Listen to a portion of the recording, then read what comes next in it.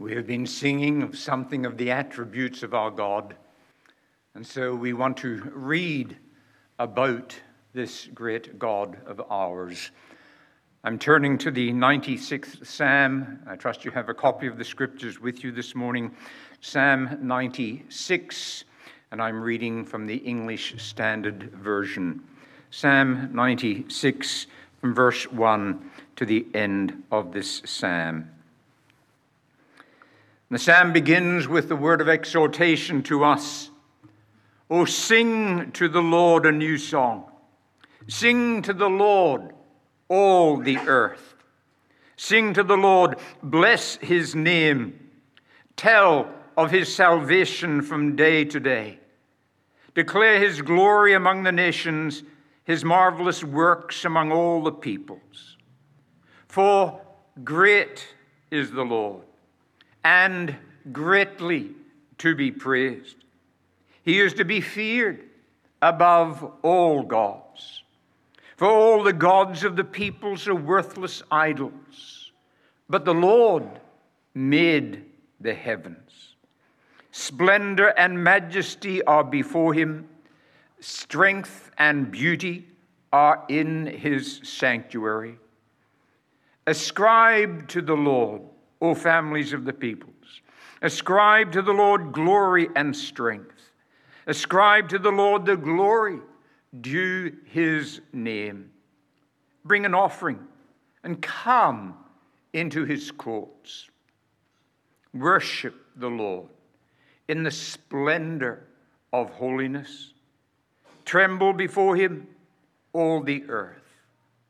Say among the nations, the Lord reigns. Yes, the world is established, it shall never be moved. He will judge the peoples with equity. Let the heavens be glad, and let the earth rejoice. Let the sea roar, and all that fills it. Let the field exult, and everything in it. Then shall all the trees of the forest sing for joy before the Lord, for he comes. For he comes to judge the earth. He will judge the world in righteousness and the peoples in his faithfulness." May God be pleased to bless to us this portion of his word this morning. Let us pray together. Our Father, we, your people, would come to you this morning with that wondrous and amazing truth that we are your chosen people, that we are a royal priesthood, that we are a holy nation, that we are those who have obtained mercy.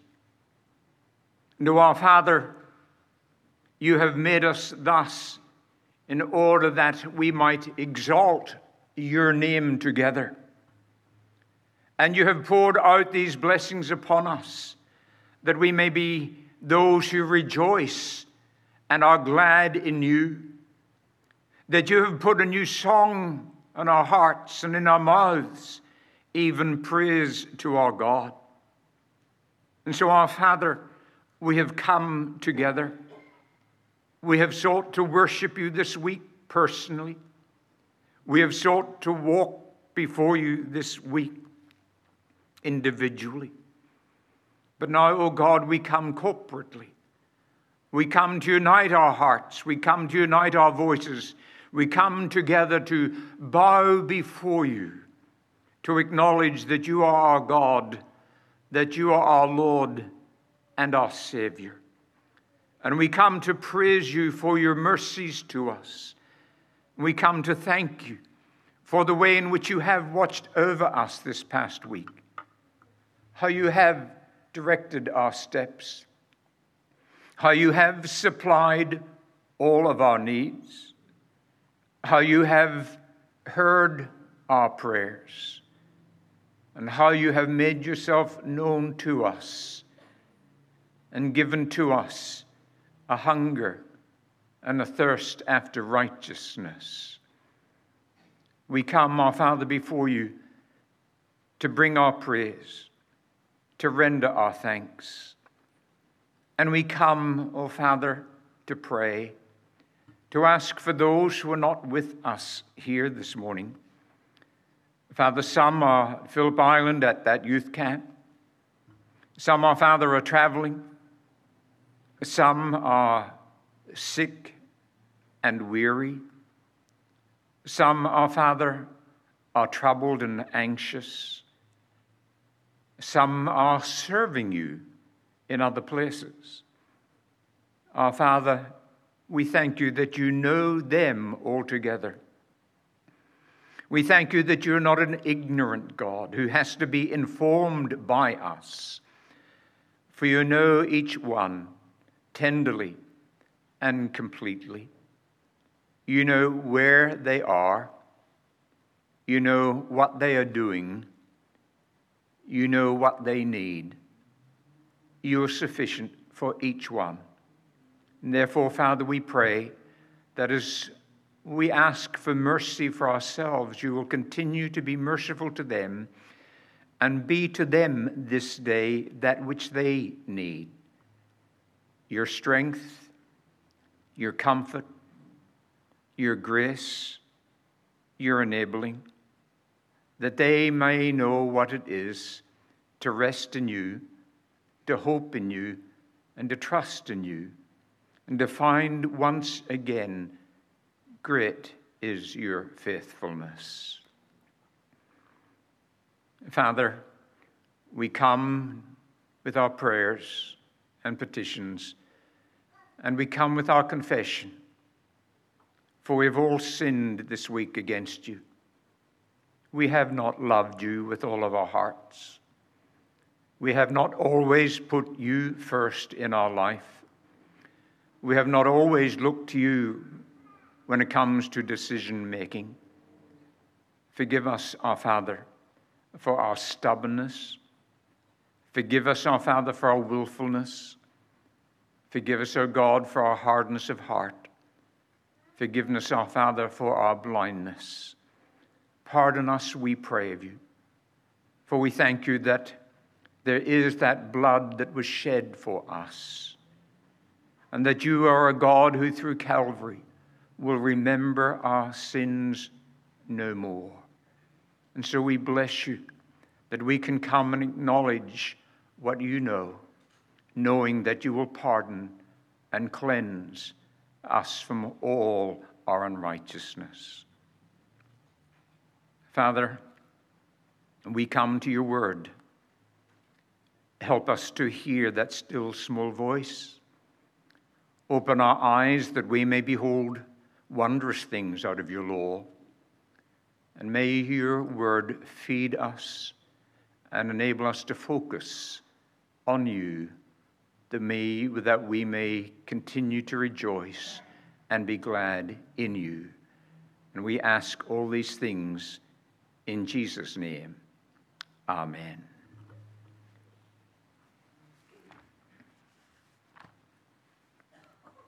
Our Father in heaven.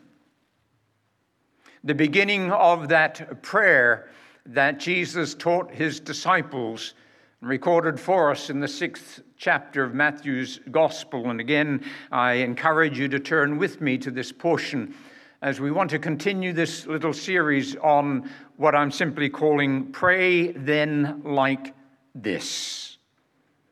Our Father in heaven. Our first consideration in prayer, according to what Jesus teaches us here, is one of adoration. Adoration. We stop and we consider and we meditate upon the one before whom we are coming. We think about his might, we think about his majesty, we think about his power and his glory, we think about his dominion and authority. We think before we pray. we ponder upon this great God before whom we come and call Father.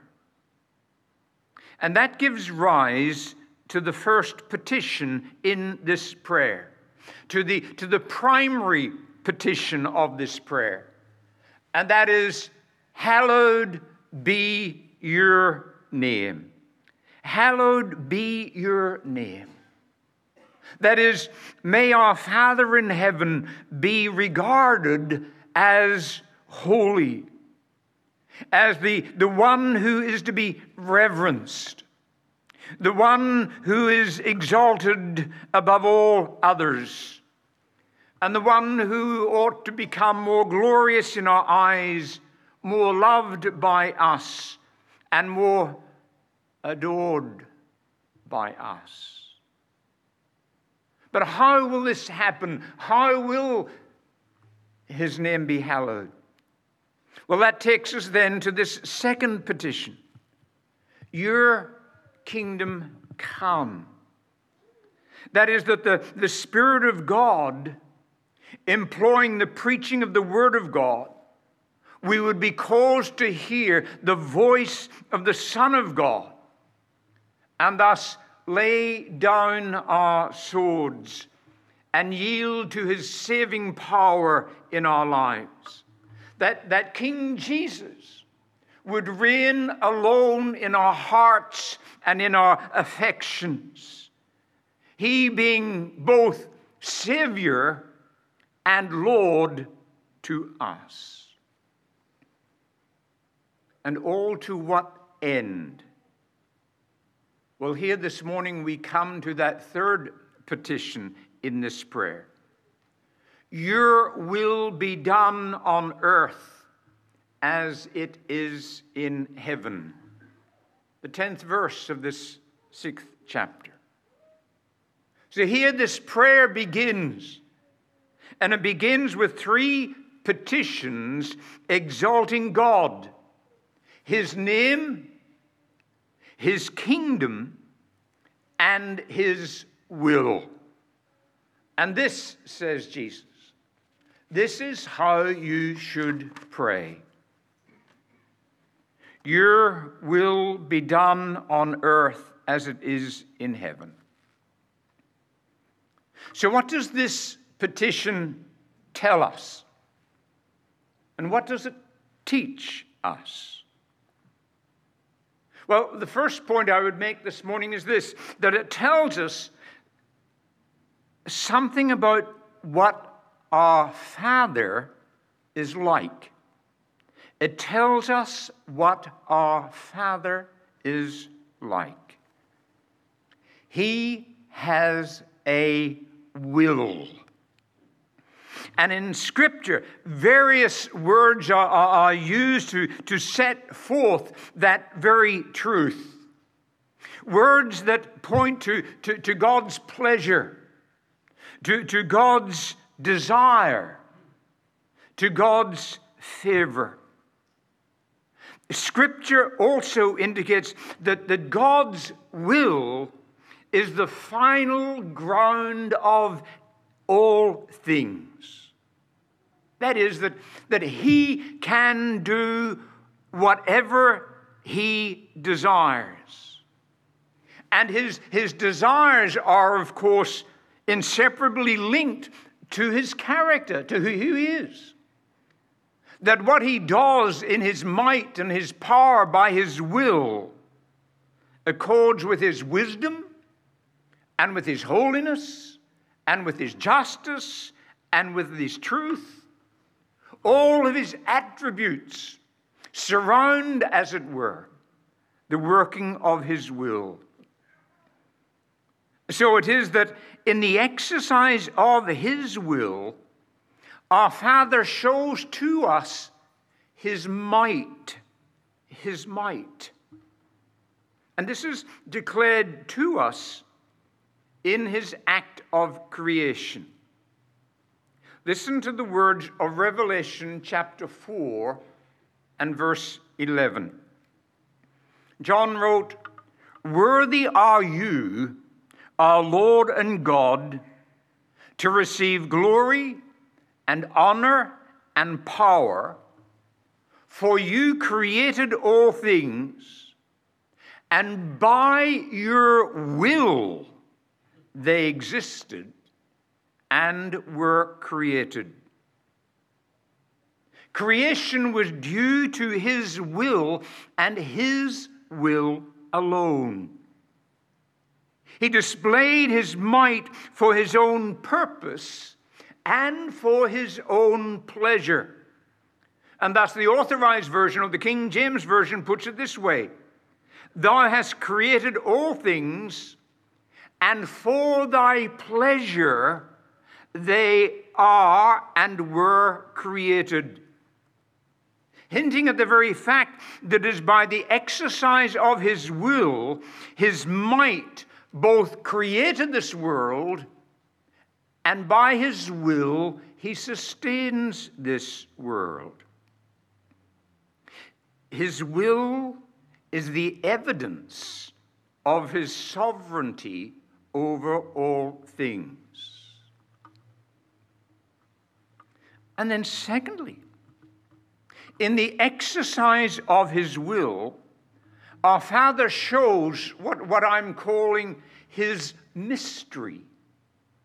His mystery. That is, God's ways are at times not our ways, and his thoughts not our thoughts.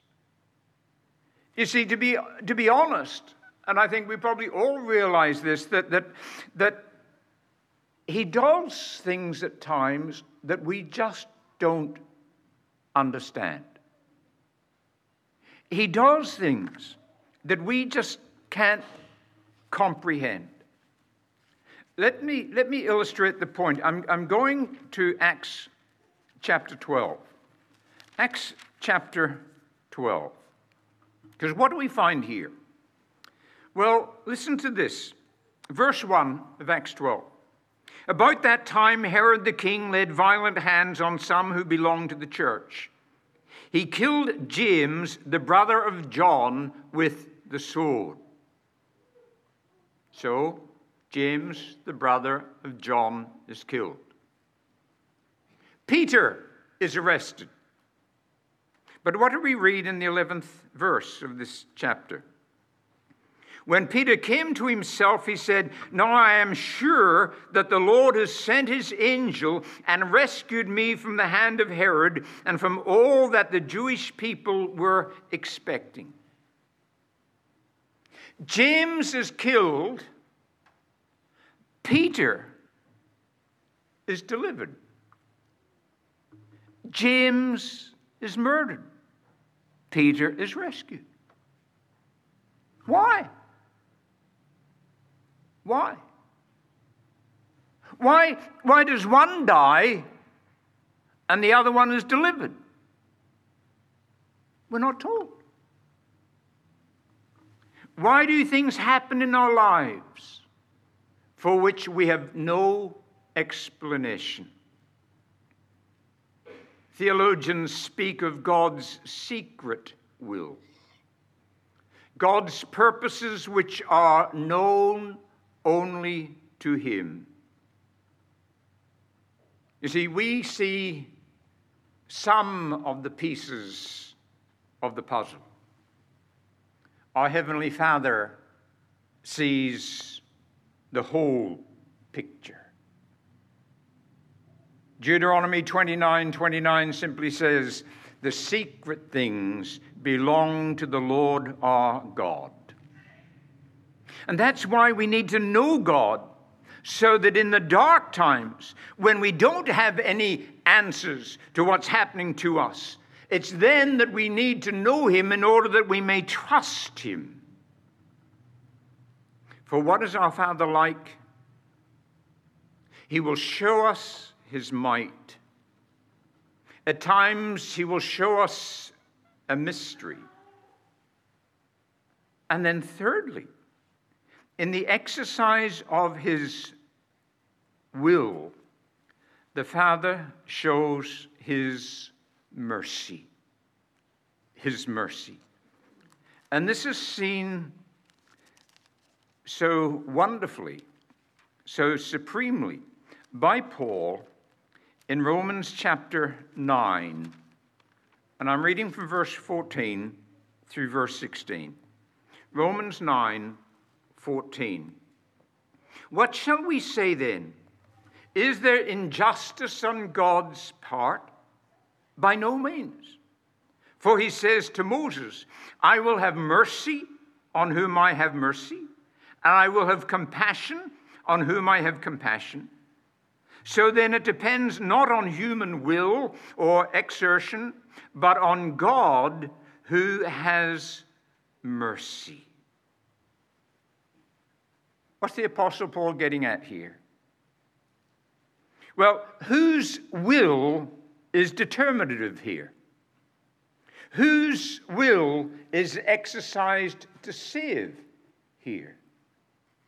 Well, it's clear from Paul that it is God's.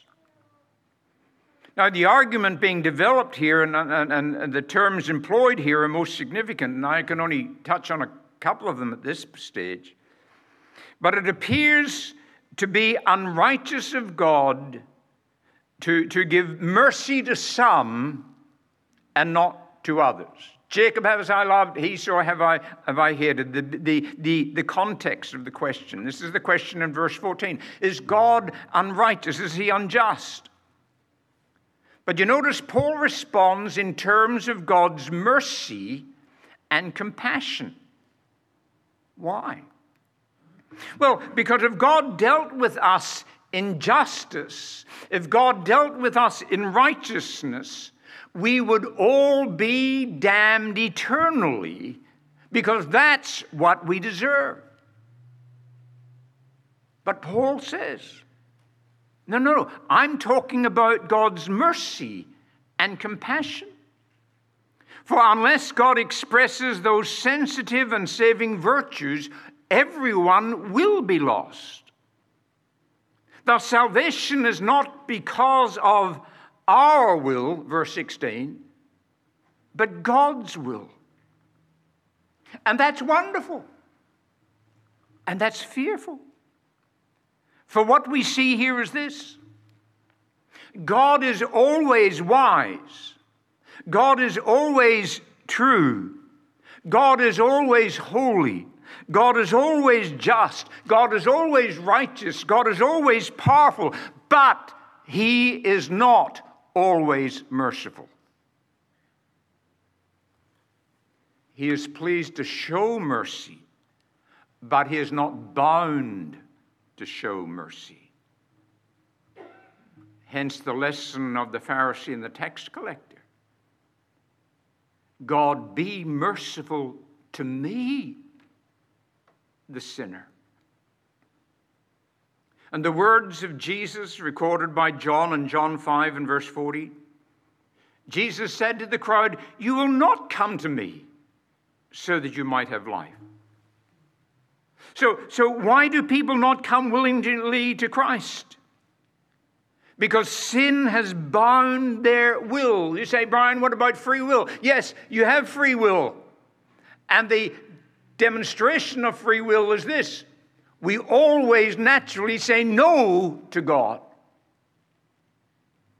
Because our will is not free. It's bound by sin. It's bound by a whole being and nature. You coming here this morning, you willed to come here, but your will was driven by what? Your desire, your affections, what you wanted to do.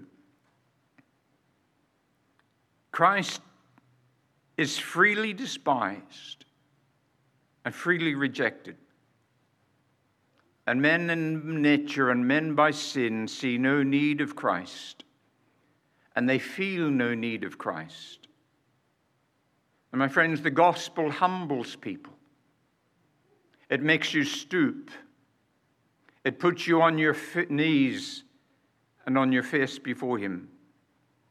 Because the gospel declares it's not your decision.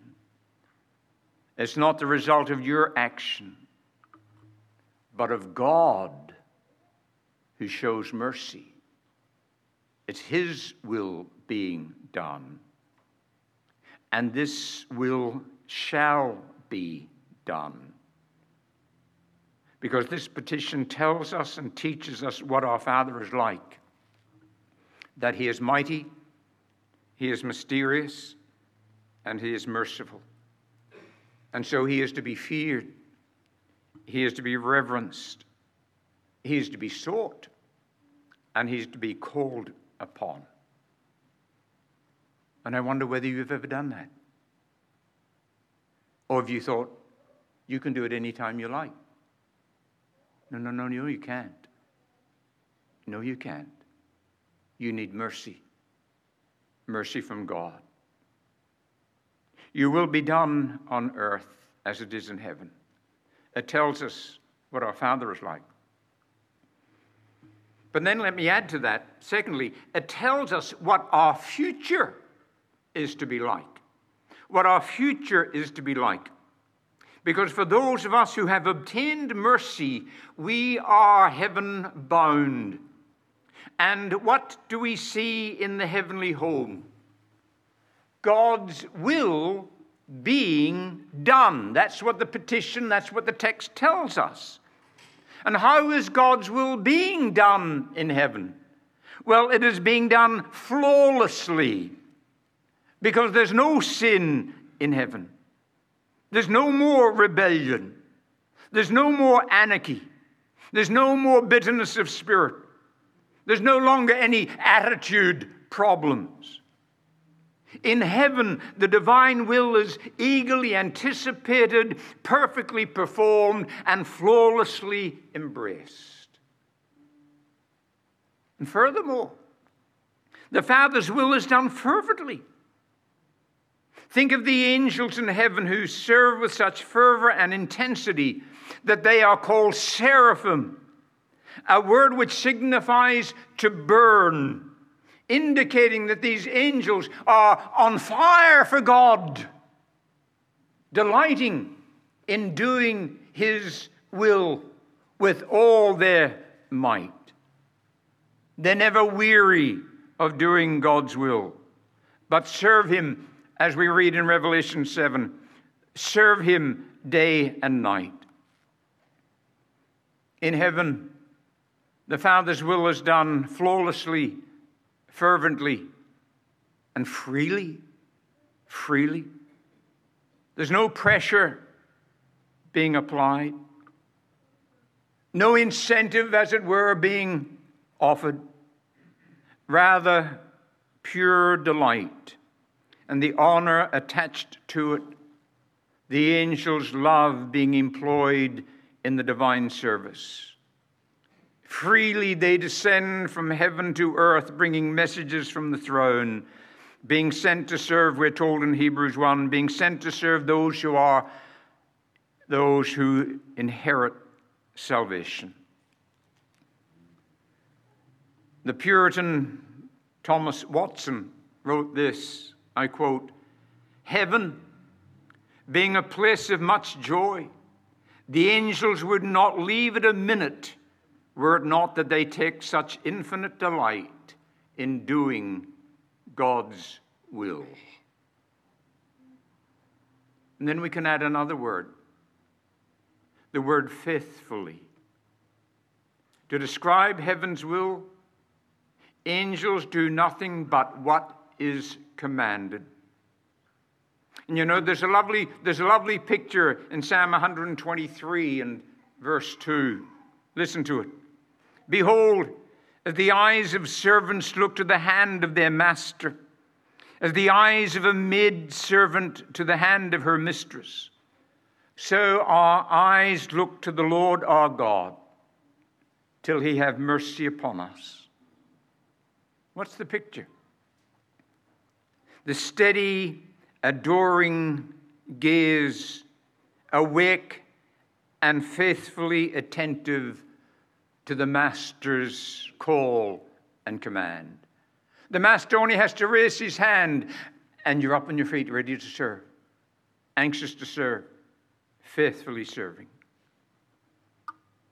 So how is God's will done in heaven? Faithfully. obediently, with the Master's word for its rule. Heaven is about doing God's revealed will, not our own. That will which is revealed to us in the Scriptures. For the Scriptures surely are our rule and our rejoicing. And so now, God's will is being done on earth. He is working out his sovereign purpose. He is doing his will. But my dear friends, the day is coming, according to this prayer, when with the new heavens and the new earth, God's will shall be done on earth as it is in heaven. It will be heaven on earth. Saints and angels, never tiring of doing God's will, but rather loyally, faithfully, lovingly, flawlessly, fervently, freely, faithfully, honoring our glorious Master and Lord. That's our future. Sheer delight in the Father's presence and sheer delight in doing his will. That's our future. But what of today? What of now? Well, this petition tells us what our Father is like. And this petition tells us what our future is like. And finally and thirdly, this petition tells us what our faith is to be like. What our faith is to be like. You see, there are two things that go hand in glove. The first is this: faith comes from hearing, and hearing the word of Christ, as Paul puts it in Romans 10:17. And secondly, only in the word of Christ, only in the word of God is God's will revealed. We need God's word in order to know God's will. To know God's will and do it, we must know the very word that God has given. And so what do we discover in God's word concerning his will? Well, let me simply highlight three aspects, and then I'm done. And the first is this: what do we see? When we read of God's will for the believer, when we read of God's will for his people, what do we find? Sanctification. Sanctification. 1 Thessalonians 4:3.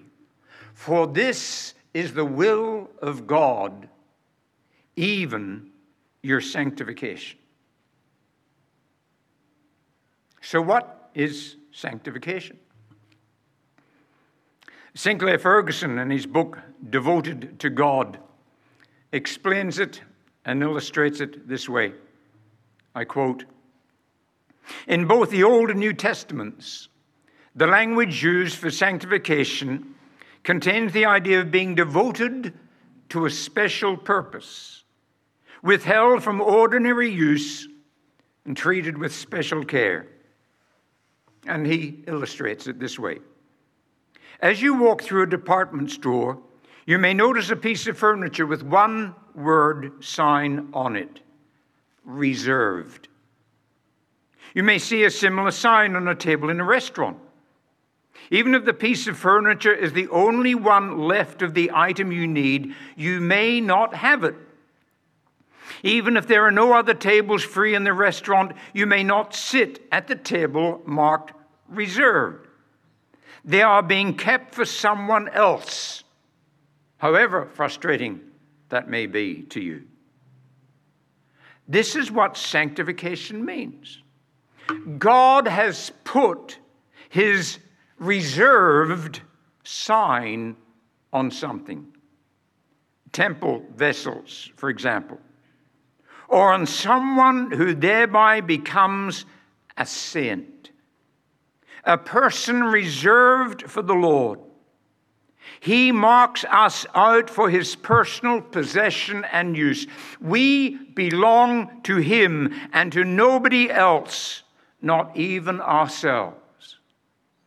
Sanctification means we become fully devoted to God. End of quote.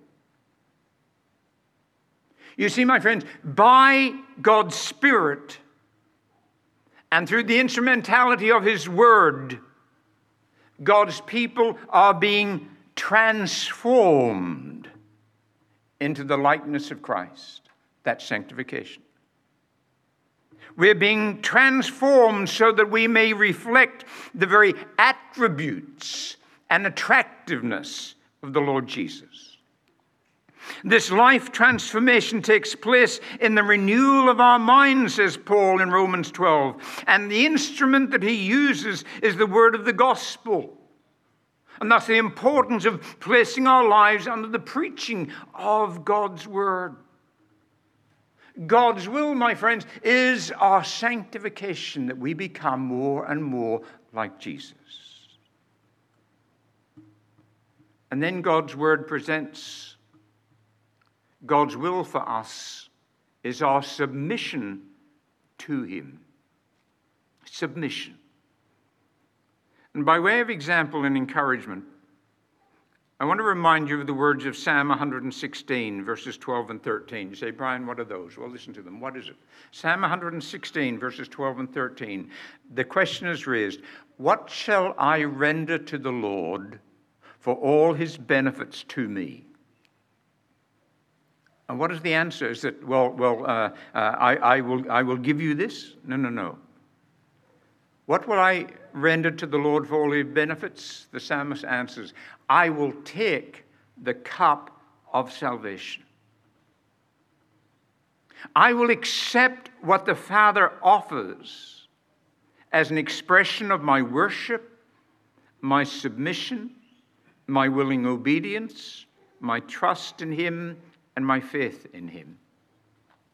I will take the cup of salvation.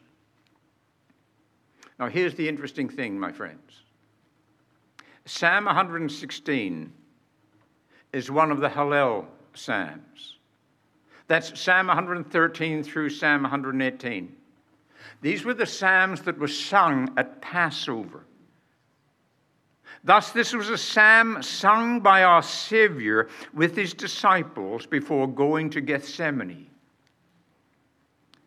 where we hear those words, Father, if you are willing, remove this cup from me.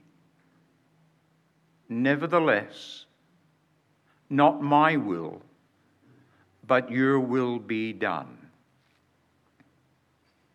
And we know the outcome, don't we? Jesus took that cup prepared and presented by the Father, the cup of Psalm 116, the cup of salvation, which was indeed the cup of sorrow and shame and suffering and sacrifice. That bitter cup of divine wrath, he took it up and he drank it dry. He accepted what the Father offered willingly, freely, submissively. Here was a point when the Father's will was being done on earth as it was done in heaven. And the question, therefore, that comes to you and that comes to me is this. Are we willing to accept the cup that the Father offers us? Whatever that cup may contain. Have you ever read The Triumph of John and Betty Stam? Betty and her husband John were young missionaries in China and were captured by the communists in December of 1934. stripped half naked, and marched in chains through the streets of their village. Betty was forced to watch as her captors chopped her husband's head off, and then she was beheaded. Many years before her horrific martyrdom, Betty Stam wrote the following prayer: Lord, I give up all my own plans and purposes, all my own desires and hopes, and accept thy will for my life. I give myself, my life, my all, utterly to thee, to be thine forever. Fill me and seal me with the Holy Spirit. Use me as thou wilt. Send me where thou wilt. Work out thy whole will in my life at any cost, now and forever. Young people, that was a prayer of a young woman. This is not a mature age sin. This was a prayer of just a young person saying, Lord, whate'er the cup, I take it and I'll drink it. A prayer that ought to be on the lips and heart of every child of God. For what did Jesus say? Whoever shall do the will of my Father who is in heaven is my brother and sister and mother. So what does God's word tell us about his will for us? It tells us about our sanctification. It tells us about our submission. And so to close, it talks about our salvation. Let me go back to that theme. A salvation, you see, which is demanded of us. For what does God command? Acts 17 and verse 30. He commands all people everywhere to repent. He commands it. Justice requires it. Christ preached it, and God expects it. Now, earlier in this message, I highlighted the fact of God's sovereign will in the realm of salvation from Romans 9. And by the way, you get the same thing in John 1, 12 and 13. He gives the right to become children of God who were born not of blood, nor of the will of the flesh, nor of the will of man, but of God. And yet here in the Acts, the apostle declares that the same God commands all people to repent. So is there a contradiction or something here? No. But there is a principle in Scripture which says God's commands don't imply our natural ability to obey, but highlight our inability to comply. In other words, God's commands come to us in order to show us our waywardness, to show us our weakness, to show us our wickedness, to highlight and underline our rebellion. It was in light of this humbling principle that St. Augustine declared this: my whole hope is only in thy exceedingly great mercy. Give what thou commandest, and command what thou wilt. Give what thou commandest, and command what thou wilt. What's he declaring? What does it mean? Lord, you command me to repent. God, how do I repent? Grant me the gift, O God, of repentance. It's a gift from you. Grant me the gift of repentance so that I may now repent, and I will repent. Lord, you command me to believe on the Lord Jesus Christ. Believe on him? How can I believe? I don't want to believe. Lord, grant me the faith to believe so that I will believe. Lord, you command us to love God with all of our hearts, but my heart is so far from God. My heart is so cold against God. God, you need to give me your Spirit. Give me your Spirit. Give me your Spirit in my heart who will pour out your love in my heart so that I may love you. My friends, here is our honesty and our humility. None of us by nature can do what God requires us to do. Because our sin has poisoned us, and our sin has imprisoned us, and our sin has stirred us up to rebellion. So God, I need to repent. You commanded it. Heaven requires it. But Lord, I've got no interest. All I can say is, God, in mercy, come to me and breathe new life in me. Change my heart, O God. Help me to see my need. Help me to feel my need. Help me to desire what I need. Lord, make me a new creature in Christ Jesus.